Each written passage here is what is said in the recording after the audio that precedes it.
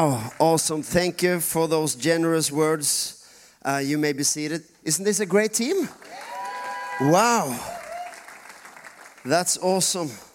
And I know some of you have been to conference last week and maybe you haven't got so much sleep and things like that, but you were just giving everything here. So good. We feel right at home. And I know as guest speaker, you always say something nice about the pastors. But I want you to know that I'm not just trying to say something nice. Really from the depths of our heart, we appreciate you so much. And you have to understand what kind of legend pastors you have. Pastors Dave and Faye, we love you and your family. And we're just so blessed to be a part of your world. And Pastor Dave, he's got a great taste for cars. Designer cars. How many here has seen or driven a Fiat Multipla? It's won many awards. It's on a top 10 list of many websites. And then SsangYong, it's all good. You can just Google that and you see all the awards. These cars, and the Citroen BX before that, it's just one award-winning car after the other. It's amazing. I'm impressed. I'm really impressed. So no, we love them so much, and of course, Pastor Ray Bevan has also been such a great blessing to our church for many years before we got to know Dave and Faye. So I'd really like to honor him too, because he's meant a lot for us for many years. So yes, we are connected somehow through that, and I'm looking forward to share something with you this morning. And of course, my English is not my first language, so I will do my best, and I hope you will have me excused if I, every now and then have to try to look for the words a little bit. But I'm comforted by knowing that my English is better than your Norwegian. So we're fine. And sometimes I'm also encouraged when we travel in English-speaking countries and we ask, like sometimes we're not sure about, the grammar or something. So we ask the locals, what's the grammar in this? How does this work? And we're very encouraged when we discover they have absolutely no clue. I think that's great. Me and my mates is not so concerned with grammar. I'm very encouraged to hear that, It's always encouraging. And Norwegians, I'm not sure what we have, in the world, what we have contributed. We have done a few things. We found oil. That helped us a lot. But apart from that, I think the most famous thing that Norwegians invented in the world was the cheese cutter. That's what we invented. Yeah. It's nothing to get too excited about. Because, sometimes we travel and, we meet, the British. You've conquered the world. You meet Americans and they've been to the moon. And we go, but we have the cheese cutter. We made the cheese cutter. And we hold fast to our cheese cutter. We're very proud of the cheese cutter. So apart from that, I guess at least we are building the kingdom of God. And so we are Norwegians, yes, but first and foremost, we are citizens of his kingdom, and that's how we are connected. Amen. And I'm very glad, Katrina, my wife, I love her. She's my best friend, and it's great to have her here too. And she's my greatest helper in life. She knows where everything is in the house. Isn't that great? She knows where everything is. It's like, she has her data capacity about where things are. So when I ask, now this is the problem. When I ask, hey, where did I leave my shaving foam? And she goes, or let's take another example. Where did I leave my phone charger? Where's my phone charger? And she goes, it's in the drawer. Okay. Now, let's start. Which floor are we talking about in the house?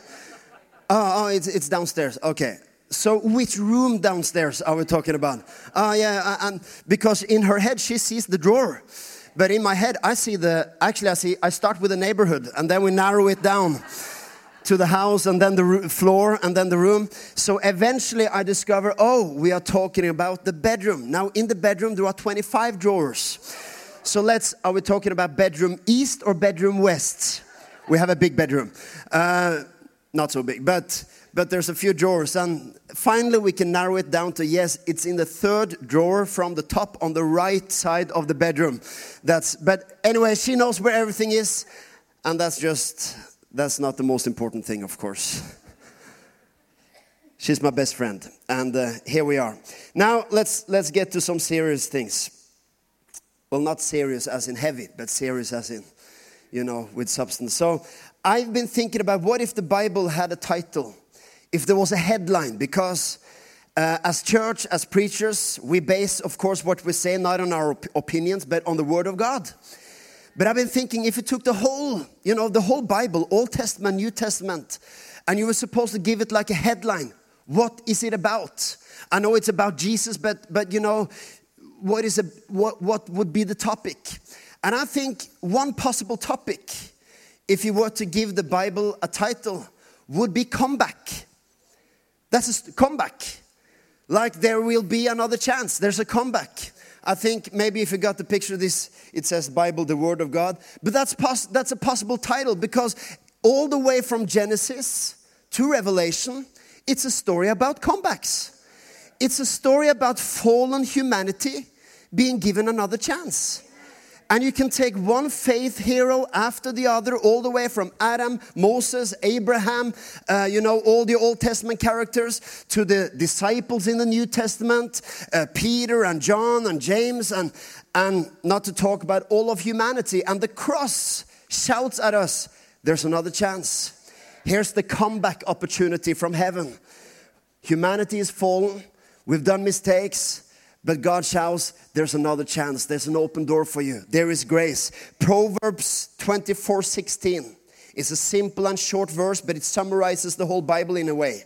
It says, the righteous falls 7 times and rises again. 7 times, that's the quota. So 8 times, then no. 7 times just means, 7 times means almost endless. It means a lot of times. It's a symbolic number for endless. It could actually mean a total collapse. The righteous could collapse and rise again. I think that's the gospel right there in Proverbs. No matter who you are, no matter background, no matter your upbringing, no matter your mistakes, no matter what you lost in life, there's another chance. You will rise again. The resurrection power from Jesus Christ is available for you to rise up again. There's a comeback. There's another chance. Let's read another scripture, which is my main text for this morning. Ephesians 6, verse 10 and 11. It says like this in New Living Translation. A final word, Paul says. Be strong in the Lord and in His mighty power. Put on all God's armor so that you will be able to stand firm against all strategies of the devil. And then the next. Therefore put on every piece of God's armor so you will be able to resist the enemy in the time of evil. Then after the battle, you will still be standing firm. Stand your ground, putting on the belt of truth and the body armor of God's righteousness. Wow. Let's start with the term strategies of the devil. It's a strong term. If you're new to church, maybe you haven't read the Bible so much, it's a very strong sentence, strategies of the devil. And there are Christians who see the devil everywhere, If the laundry machine breaks, it's like an attack from the devil. Or maybe it's simply that the laundry machine is 15 years old. Could be that. And I know Christians who are, they're almost oversensitive to these things.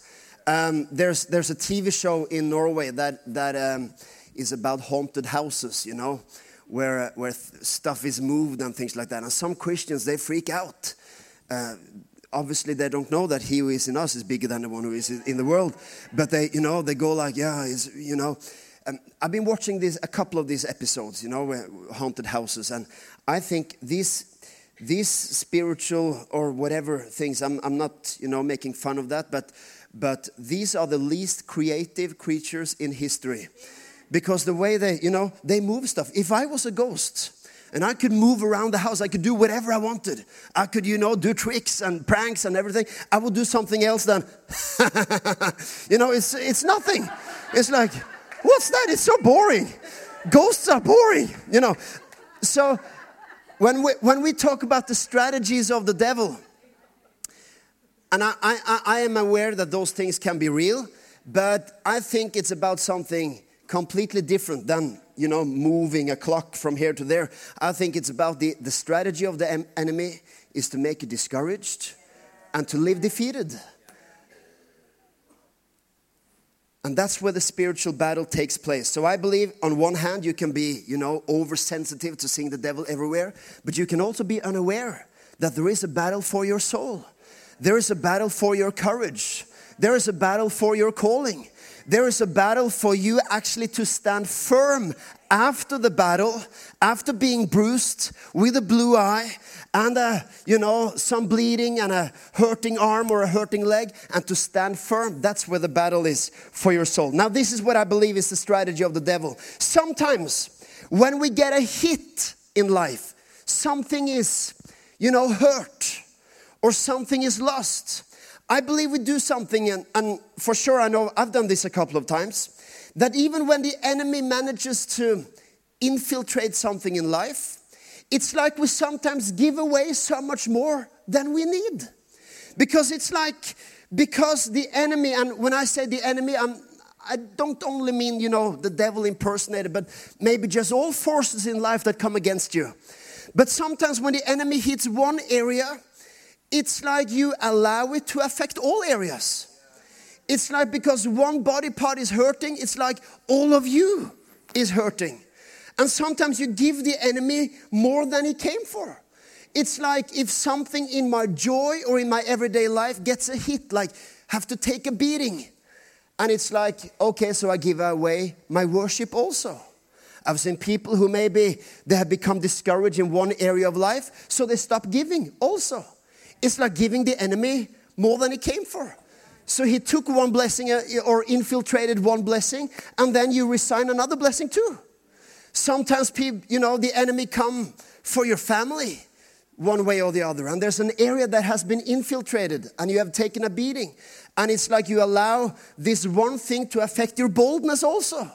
It's like having burglars, like having thieves in your house, and they take a few things and then they leave. And then you call them and say, hey, you didn't get everything.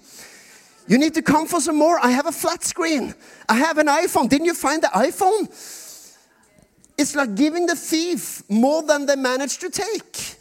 That's what happens when we give the enemy more. When we say things like, no, I cannot serve God in this area right now because I'm hurting over here. I cannot serve right now because of this. And I understand life is, one thing can affect another. I understand that. But with the spiritual eye, it's like we say, no, I can't live in this blessing or in this promise right now because I'm struggling in this. It's giving the devil way much more than he even managed to take in the first place. But there's a comeback. There's another chance. And there's a possibility for standing firm even after taking a beating. Even when, you see, if one leg is hurting, you know what? Now this is not very deep theologically. But if one leg is hurting, you know what? You have another leg. You can still use that. Why give the devil 2 legs if he only hurt one? If the devil stole 5 years of your life and you say, no, I'm so defeated.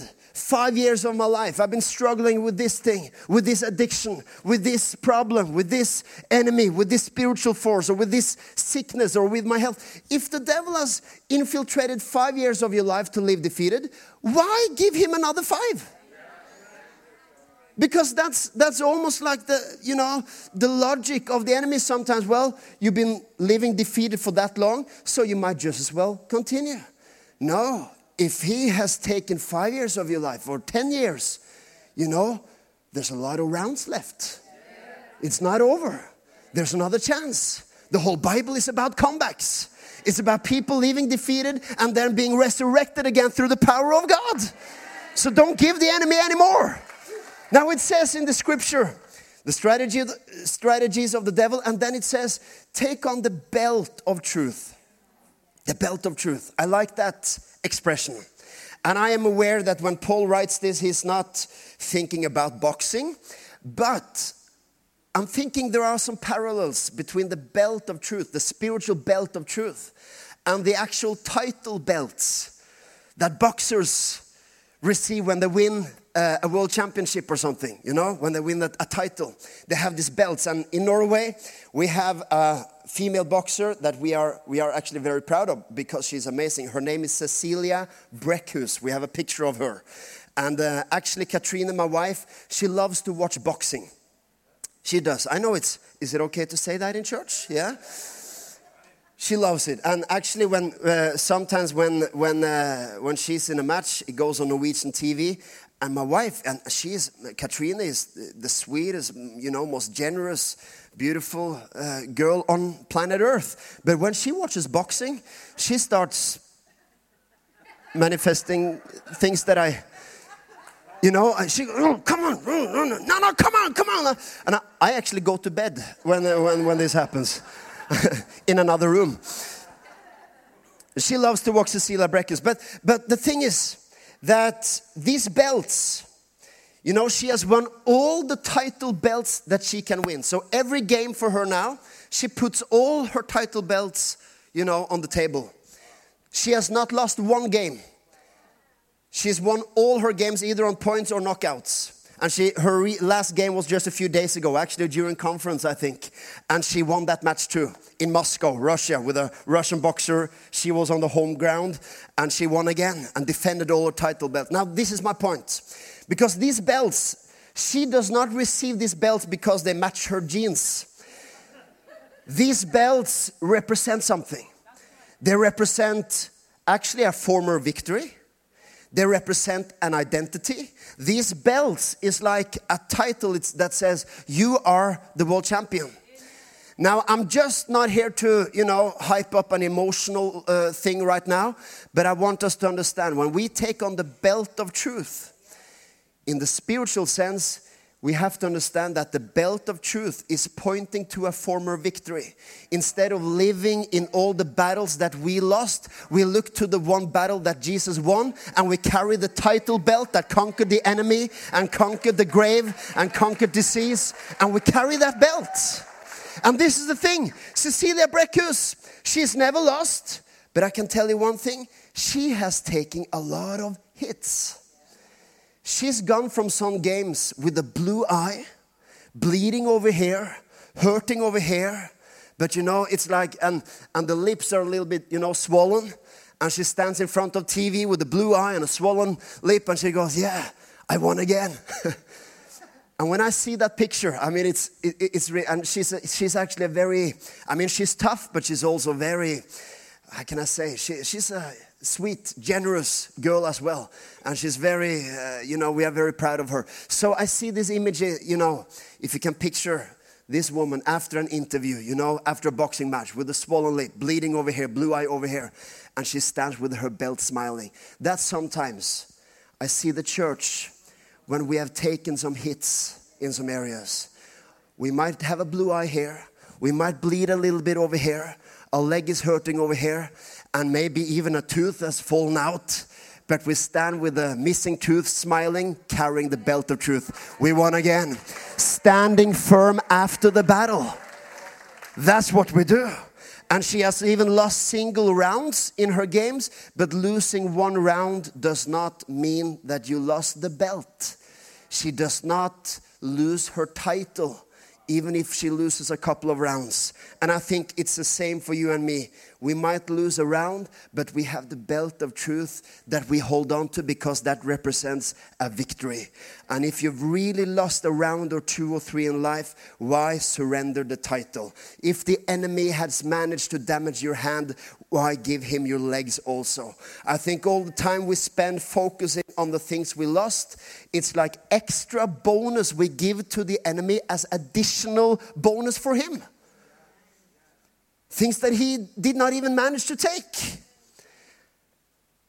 After the battle, standing firm. I love, you know, these verses in Ephesians 6 are just awesome. After the battle, next point, after the battle, standing firm. That's an awesome expression. You know, physically, sometimes this is what happens physically when one part of us is hurt. You know, there's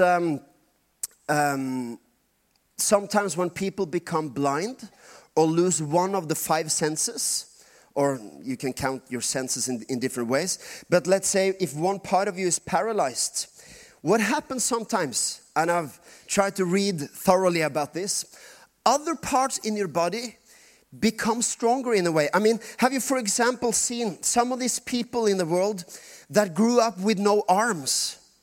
Have you seen what some of them are able to do with the legs? It's amazing. It's like you look at them and you think, that's supernatural. The thing is, it's not supernatural. It's a natural process in their body. And actually I read sometimes when one body part, or even if one of the senses is lost, the brain automatically make a shift. And this happens, of course, over time, but scientists, they claim that it also happens immediately.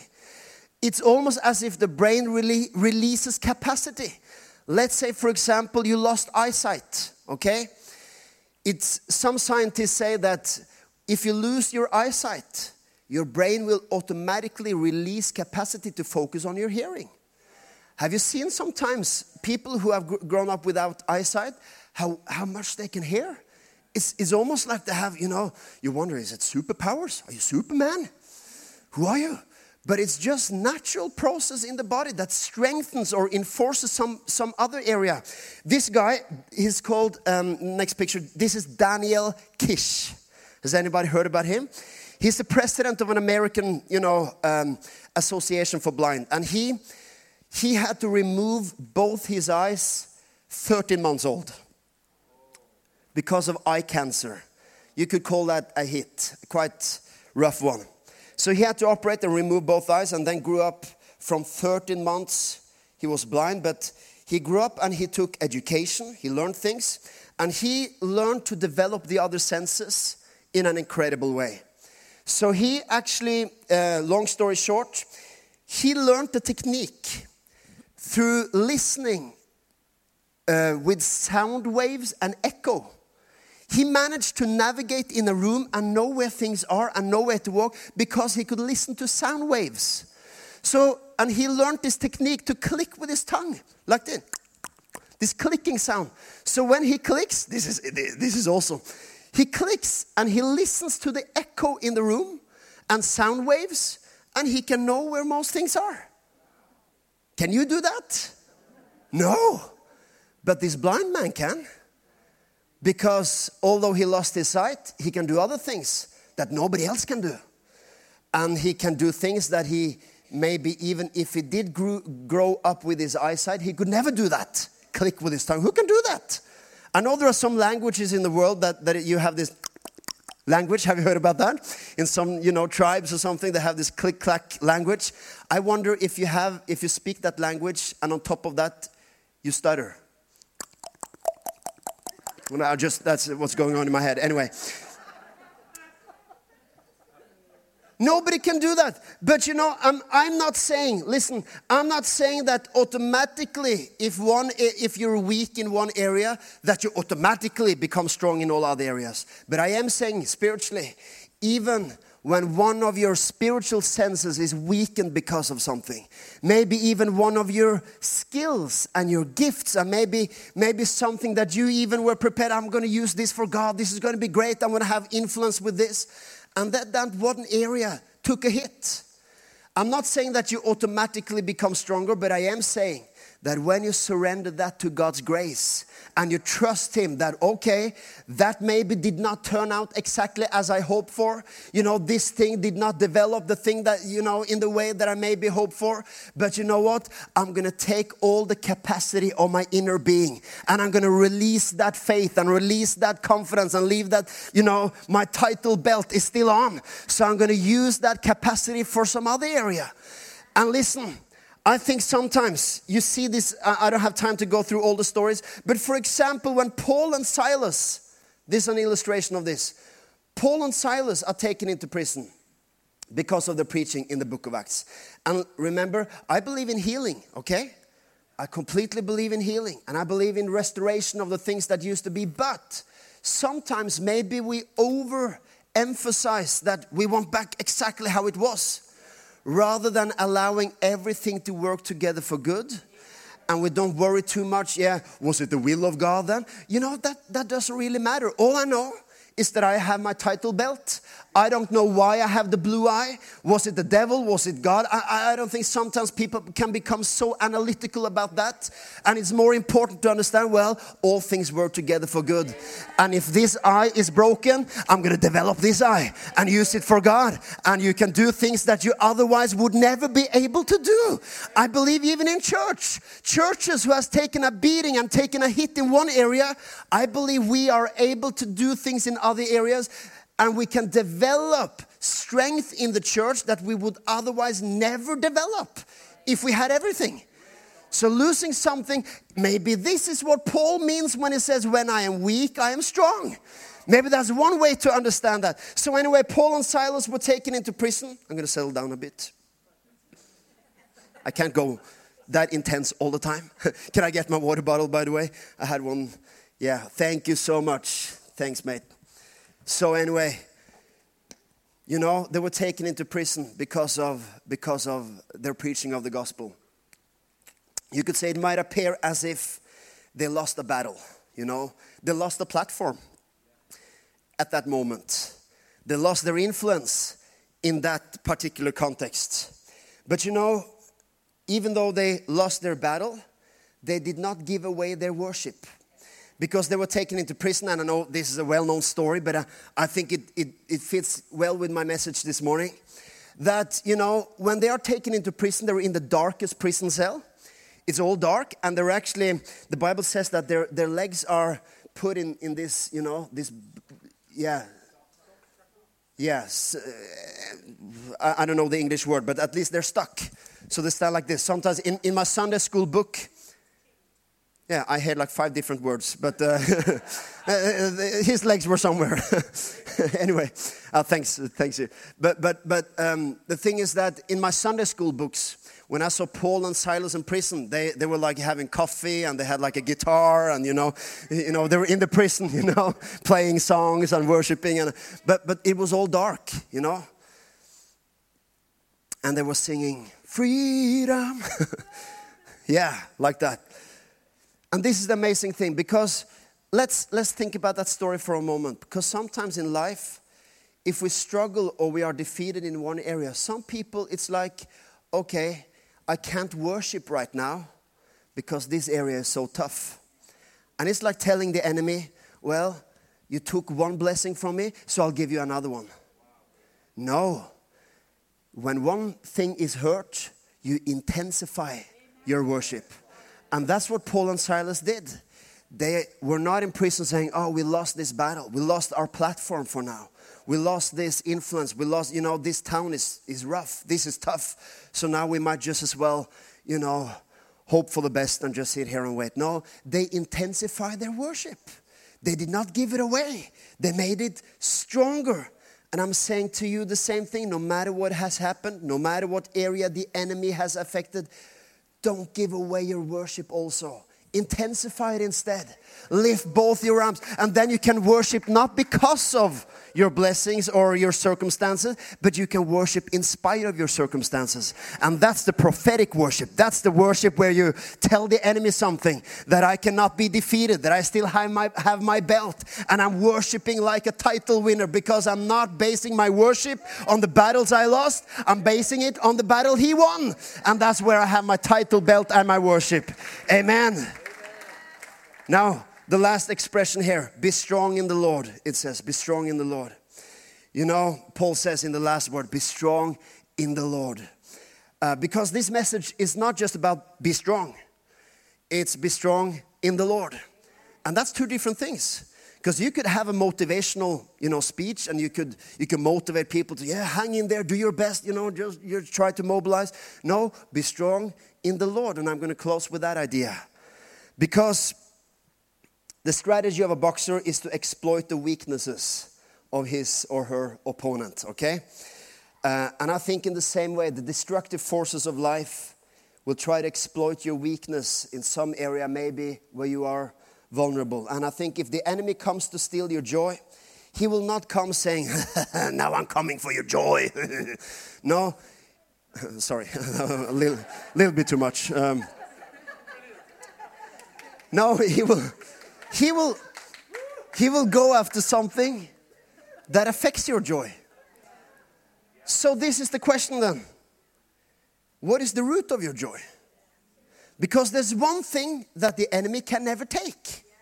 And that's your salvation. Your righteousness. Your identity in Christ. The devil can never take Jesus from you. So I know this is simple still, but I think it's also quite deep. If the root of your joy is Jesus, how could the devil ever take your joy? Because he can take many things, but he can never take your salvation. He cannot take your righteousness. So if that's the source of your joy, he cannot take it away. If Christ is the source of your peace, how can the enemy ever take your peace? And I'm not saying this is easy all the time. To remember this and keep your mind fixed on this. And sometimes there are things where you forget your belt, you forget your identity, you forget the root. But keep this idea in the midst of the battle, in the midst of a blue eye and some bleeding and some hurting areas. Romans 8:35 and 37, you have heard it before perhaps. It says, who shall separate us from the love of Christ? Shall trouble or hardship or persecution or famine or nakedness or danger or sword? Financial trouble, family trouble, marriage trouble, relationships, concerns, worry, anxiety, things at work, things in school, bullying, neighborhood fights, driving a Fiat Multipla, other challenges in life. I'm sorry, that's not nice to say, is it? I love your car actually. Now, you have it's so spacious. It's got a lot of space. You can fit like a whole Norwegian mid-sized church in there. It's awesome. Nothing shall separate it. Listen to this. No, it says in verse 37, in all these things. It says not by avoiding all these things, not by pretending these things aren't there, not never try to talk about these things, never be honest about these things. No, he says, no, in all these things, we are more than conquerors through him who loved us. We stand there smiling with the blue eye and our title belt. We are more than conquerors after the battle. So when Jesus Christ, when the deepest joy is in Christ, nobody can steal your joy. I believe this is what it means to be strong in the Lord. Not just be strong, but be strong in the Lord. Because when Jesus is my joy, Jesus is my boldness, Jesus is my peace, Jesus is my strength, then nobody can steal any of those things. I will always be victorious because I am in Christ. My strength is in the Lord. And let's drink again.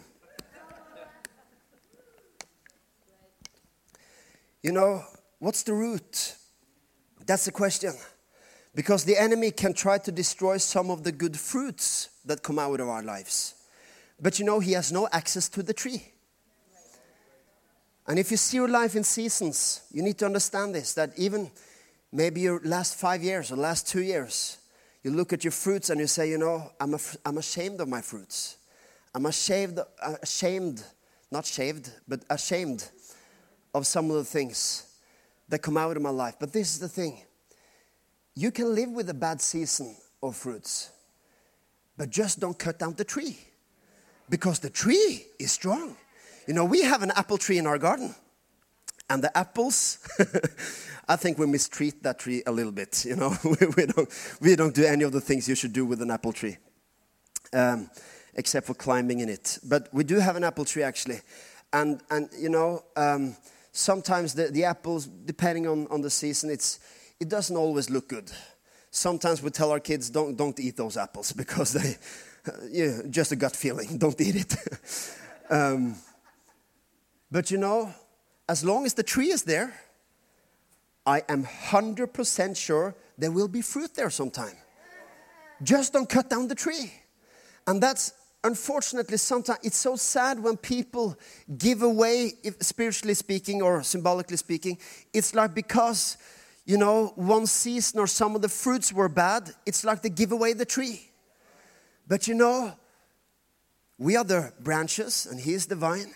Jesus Christ is there, and if you just take hold of him, don't cut him down, there will always be fruits coming out of your life. There will be new seasons. There will be another chance. And instead of being ashamed for the bad fruits, be proud of the tree. And say, I know right now these are some of the apples, they don't look perfect. But you know, I have this awesome tree. And I'm going to give that nutrition. I'm going to give that life. I'm going to give that all the, I'm going to fill me with the word of God. I'm going to fill me with the promises of God. This is not just a message of comfort. It's also a message of challenge. Because when you rise up from lying down, you have to leave. Sometimes we have to leave our self-pity. We have to leave insults and intimidation. And some people, they would sometimes rather prefer sympathy for being beaten down rather than the responsibility of rising up. Sometimes there's like a mental cost to say, I'm gonna rise up and leave my self-pity, leave my intimidation, leave my insults. Because sometimes being insulted and trusting Christ is really difficult to unite. If you say, I'm really angry with these people, they insulted me, they hurt me. And I know those can be emotional, real things. But to say, yeah, they hurt me, so I don't want to see them succeed in anything. But I trust Christ. No, that's very difficult to unite. Because trusting Christ means that He is the root. And, His grace applies to everyone else too. That's sometimes the irritating part with grace. It applies to your enemies. Isn't it?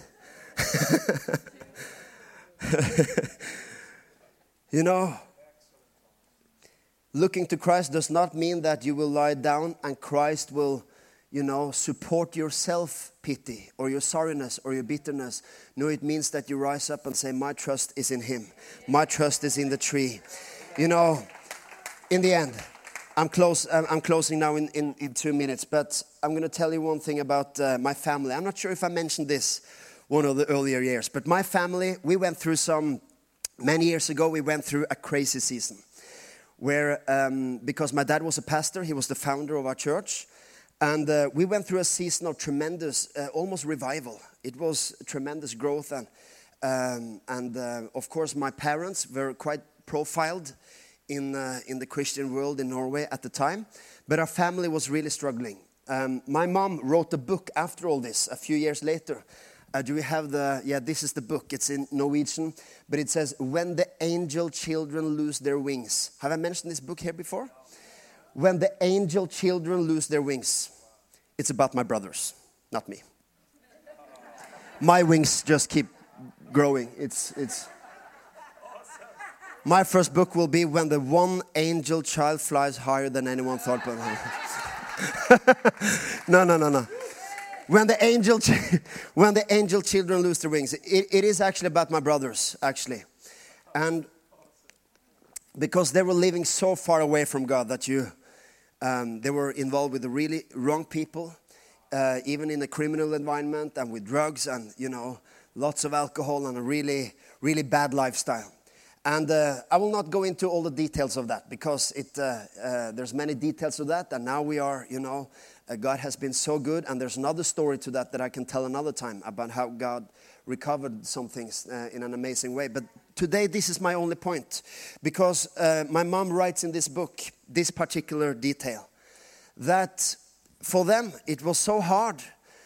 Because everybody knew some of the things that my brothers went through, and you could see it on them. I mean, they had one of them had a huge mohawk, and that's okay. You can believe in Jesus and have a mohawk, but you could just tell from the combination of everything that these guys are not doing well.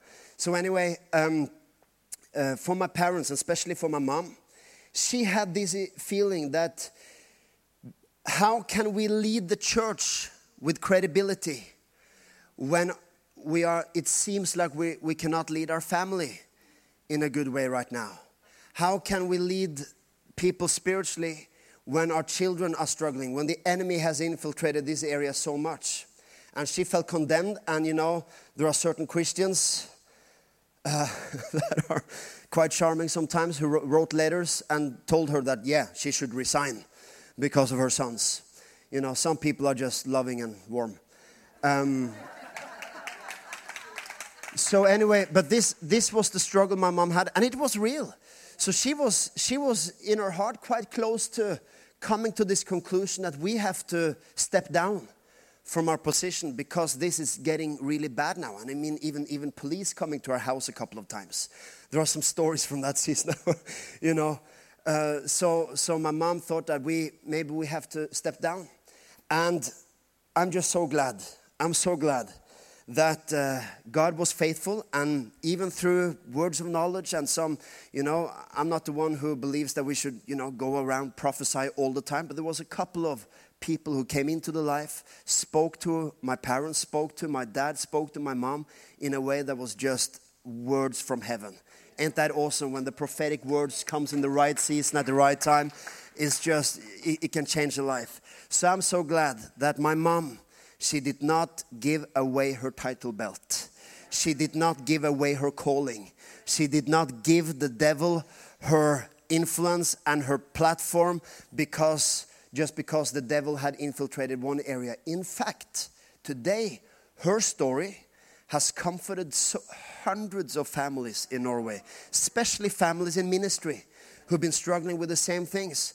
Now, if these things had never happened in our family, it would be, my mom would have no, you know, platform of influence for talking about these things. And I'm not saying it was the will of God. I'm just saying that when one area is lost or one area is even weakened or infiltrated, you can actually become stronger.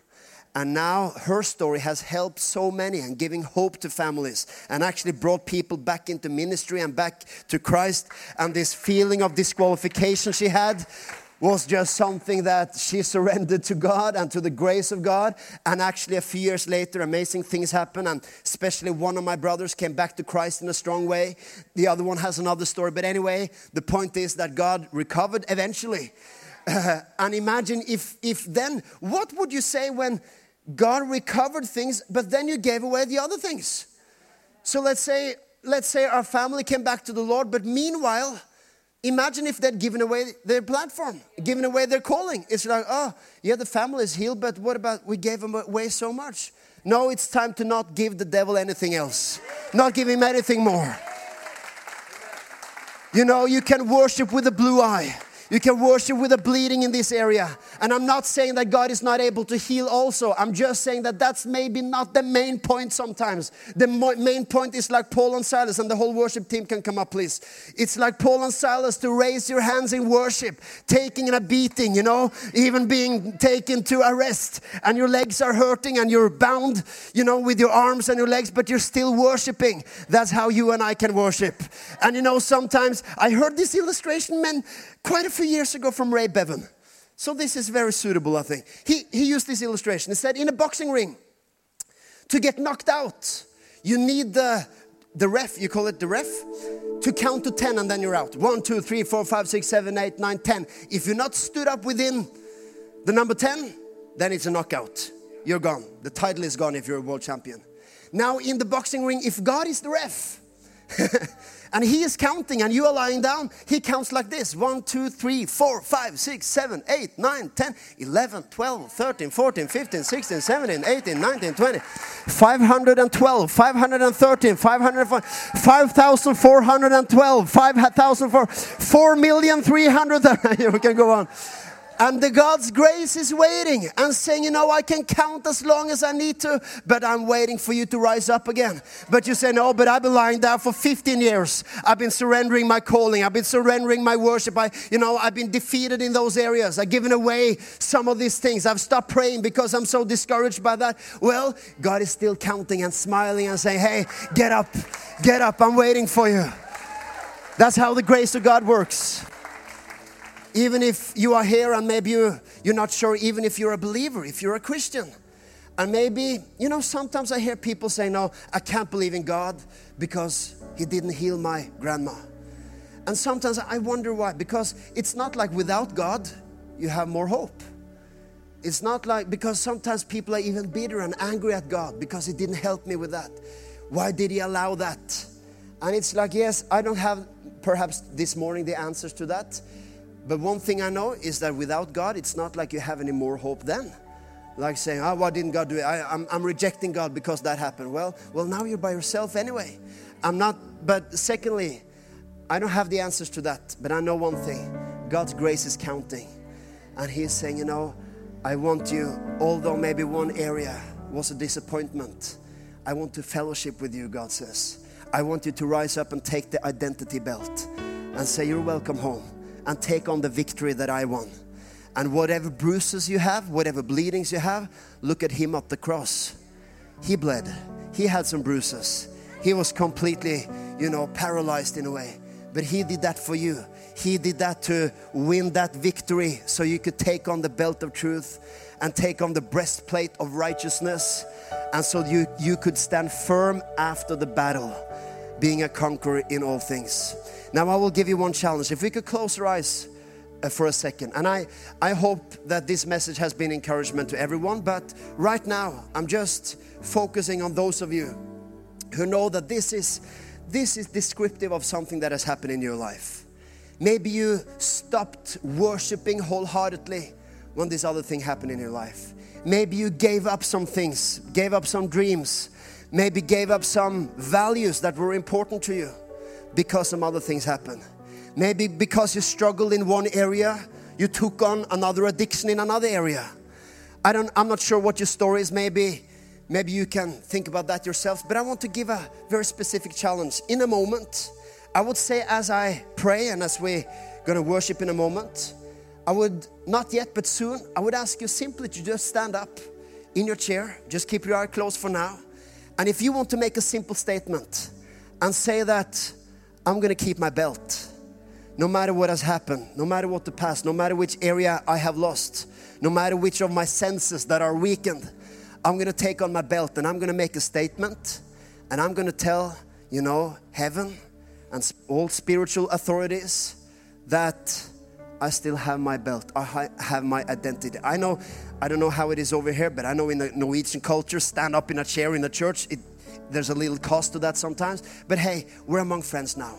And we'll keep our eyes closed. Everyone keep our eyes closed, so we just keep this, sort of semi-private for a moment. But I would ask you in a second, if you want to take your belt back and you want to tell the devil that you are not getting one more year, you are not getting another blessing just because one blessing got away from me. If you want to make that statement and rise up, you have to know that God is smiling, God is counting, and whether He's come to 20 or He's come to 5,400, He's smiling at you saying, I'm waiting for you to stand up. The belt is not lost. The title is not lost. Some rounds are lost, but the title is not lost. So I'm asking, as all eyes are closed, I would challenge you right now, if you want to make that simple statement and worship this morning, would you please stand up in your chair right now and make that statement? Just be bold. Be bold. Don't worry about the people around you.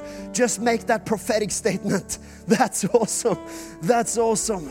Oh, just keep standing up if that's you. Good. Just keep our eyes closed. Keep our eyes closed. So many people standing now, so it's not even embarrassing if there's another few who needed to wait a little bit. Keep our eyes closed. Thank you, Jesus. Thank you, Jesus. Oh, you are so good. Thank you that your whole story is about restoration and resurrection and comebacks. Thank you, Father. I pray right now for maybe even some families who can recognize the story I told. I pray in the name of Jesus that they would take on this belt and this breastplate of righteousness and say that, God, I'm not sure when the fruits come. I'm not sure why the fruits don't seem to be perfect right now, but I have the tree. And I will keep the tree planted, and there will be a new season and there will be a new time. I pray in the name of Jesus that you restore some people's worship right now.